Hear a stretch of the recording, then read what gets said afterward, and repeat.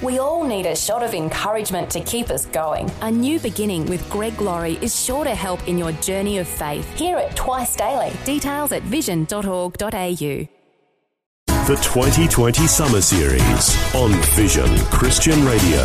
Well, the Apostle Paul leaves us in no doubt in the early chapters of his letter to the Ephesians that God is indeed a God of purpose.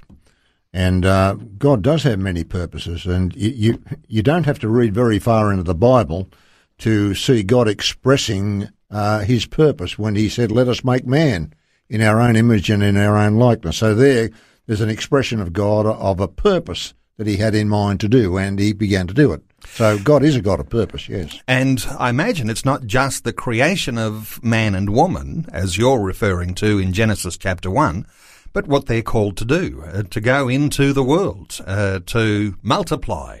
What would we understand about the practicalities right from those very first opening verses in Genesis?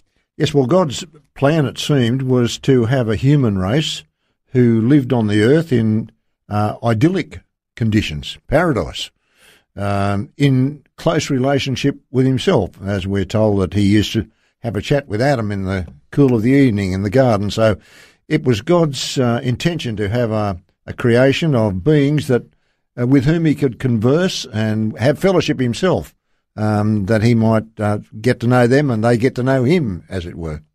And then enters the sin issue, and that creates something of a gap, doesn't it? Yes, and God was not, he wasn't unaware that this was going to happen. If God had been caught unawares by the adventures of Lucifer in the garden, as we are told, it would have meant that God was caught off balance. In fact, he wasn't God at all, that there was somebody who had a better idea of how to do things than he. But that was not the case. God already had other purposes in plan and in waiting when this took place in the Garden of Eden.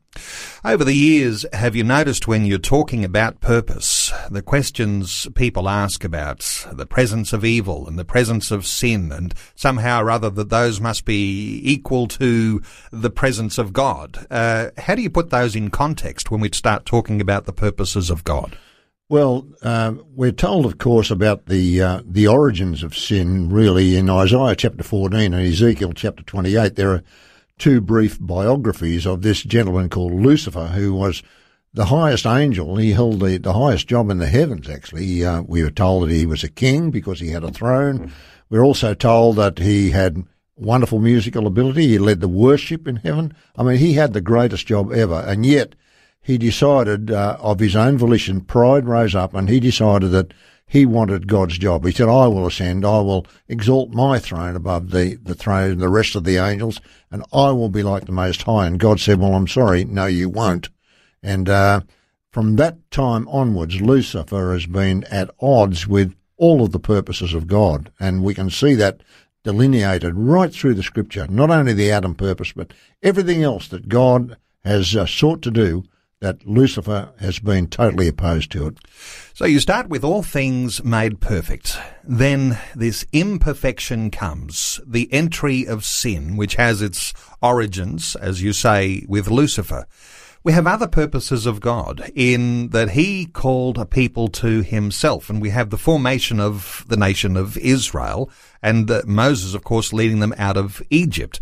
How would that fit into the sort of purposes that you might have overall for where God would be taking humanity? Yeah, that's an interesting question, Neil, because God's purposes are many. There's much we could say about that, but a brief sort of an overview of the purposes of God, you could divide them into two separate groups: eternal purposes, that is, purposes which go on into eternity, and time purposes which are executed and come to their conclusion in the scene of what we call time. And what you were referring to with Abraham and the nation of Israel is one of those time purposes, as we find in 1 Corinthians 10:32, where Paul says, give none offence neither to the Jew, nor to the Gentile, nor to the church of God. So they are three time purposes that God has, and as we study the Scripture, we find that they are concluded in the scene of what we call time. So sin itself would be part of these time purposes. As you say, God not taken by surprise, but the time purposes, they come under the umbrella of what God's eternal purposes might be. Exactly. They are the way that God is working out in the scene of time his eventual eternal purposes, because he is the God. The scripture says he's the God who inhabits eternity. And the reason why it's important for us as Christians to know about the purposes of God is because the scripture tells us that eternity is in our hearts. We've got a space in our hearts that's eternal in its nature, and only God can fill it. And there is a capacity there for us to have a relationship with God and to have an understanding of what his eternal purposes are. Let's fast forward to the New Testament and talk about Jesus, the Messiah, the Redeemer. That word redemption's an important one, I know, when it comes to talking about how that issue of sin is dealt with. How do we see Jesus in the context of what these purposes of God might be? Yes. Well, Jesus, of course, is the focal point of Scripture right from beginning to ending, and we find that particularly in the Paul's epistle to the Colossians, where we are told by Paul that it's the plan of the Father by him to reconcile all things to himself. So anything that's gone astray or seems to have gone wrong in God's desired purposes, Jesus is the one who is going to rectify the situation. And we are told very clearly in Colossians that the way that he rectified it, past tense, was by the shedding of his blood. Now that's fundamental to the Christian belief, and it's not only fundamental to Christian belief, but it's fundamental to the purposes of God and the outworking and the completion of the purposes of God to God's requirement and desire. Let's talk about Jesus and what he said about the purposes of God, because he makes some huge claims in Luke chapter 4. When he opens the scroll in the synagogue and begins to recite from Isaiah 61, and this message is about him. Exactly. Isaiah, the great prophet, prophesied in Isaiah 61, the Spirit of the Lord is upon me because he hath anointed me. And of course, when Jesus stood up in the synagogue to read, and there was given to him the scriptures, and lo and behold, there it was open at Isaiah 61. And he recited the beginnings of those verses to the point where it says, to the acceptable year of the Lord, and he closed the book. And he did not go on to the day of vengeance of our God. And it was significant then that Jesus had involved himself in the purposes of God, and that he was the one who had forestalled the vengeance, because he was the one who was going to pay the price whereby the vengeance of God would be wreaked upon him, in order that we might be free from the power of sin. A powerful insight you're bringing here, because listeners will know that Jesus stopping short of fulfilling or of reading the rest of Isaiah 61, it would give us a little bit of curiosity value to go to Isaiah 61 and read what comes beyond that, because that's when we start to recognize a biblical perspective of life, culture and current events. The 2020 Summer Series on Vision. In general terms, there are three eternal purposes which stand out among the others, and they are these. There's the Adam purpose, where God said, let us make man in our own image and our own likeness and let them have dominion. Now, that was a purpose for a human race on the face of the planet Earth, to procreate and to prosper and to enlarge. Now, that was spoiled, but that didn't mean that God had lost the plot. He immediately unveiled a second purpose, and that second purpose was unveiled through Abel, when Abel brought a sacrifice that was acceptable to God, because he shed the blood of a lamb, and it also told us there that God had set in process a principle of blood shedding for getting rid of sin and covering of sin. And Abel, because of his faith in God that he had learned from his father, he decided to follow the correct path and do what God had instructed. Because bear in mind, when Adam and Eve had sinned, one of the first things that God did was to provide them a covering. And that covering was skins. And, of course, for the skins to be provided, there had to be the shedding of blood. And God immediately set the principle there of shedding of blood for the remission of sins. So there was this second purpose of people of faith, and that went right through to the cross, because we're told about that in Hebrews chapter 11, the great faith chapter. We're told about these people from the Old Testament who had great faith in God, who fulfilled the sacrifices, but they never ever received the fullness of their promises, and they all died. It seemed a shame to read that at first, but then it says, "But God is not ashamed to be called their God, for he hath provided for them a city, that is a heavenly city," that Hebrews 11 tells us that Abraham was seeking after. So you've got an Adam purpose on the earth. You've got a city purpose in the heavens that Abraham and his cohorts were looking for. And then, of course, you've got the third eternal purpose, which is the ascension purpose, or the body of Christ, to which we as Christians today belong, and that goes on into eternity as well. Then when you're looking at the time purposes of God, well, Paul enumerates them for us in 1 Corinthians 10 and 32, where he says, "Give none offence, neither to the Jew, the Gentile, nor the church of God." And the people who live on the earth today are divided into those three categories. And but we thank God that there's a possibility that whether we're Jew or Gentile, we can become part of the church of God today. And as a time purpose, God is filling that purpose up for a heavenly purpose in the future, where God in eternity will use that body, as we find in the early chapters of the book of Revelation, to be gloriously part of the rulership of the universe under the Lord Jesus Christ. Let's come back to Jesus and this purpose that he had, redemption. Now, we often will talk about the cross, about the resurrection, about the ascension, and then there was the formation of the early church. You would say that this takes us into a time of the Gentiles, and this is something of a gap too before more purposes are fulfilled, the end of time. How do you describe this gap that we're in?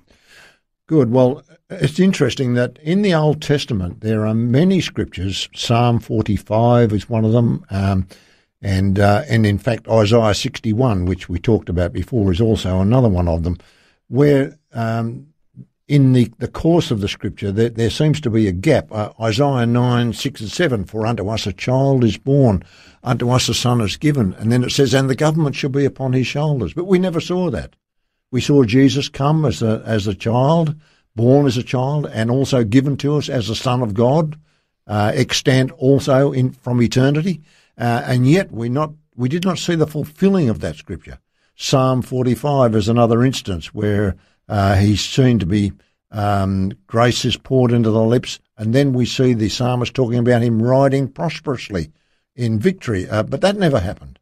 So Peter tells us very clearly that the prophets of old, they used to prophesy things that they didn't understand, and there seemed to be a gap there in their understanding. They desired to look into it. They didn't get it. And as a matter of fact, even the Apostle Peter, being one of the 12 apostles of the Lamb, he said of Paul, he said, "This brother Paul says things that are hard to be understood."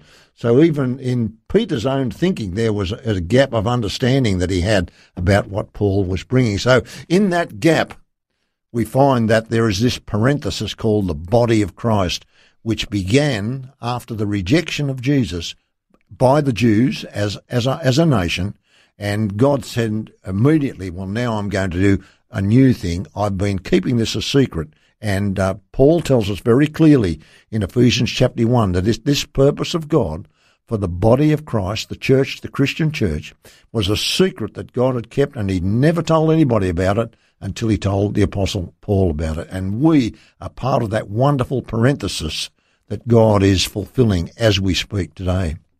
And there is much water under the bridge since that time when the Jews turned their back on Christ. But God hasn't turned his back on his people.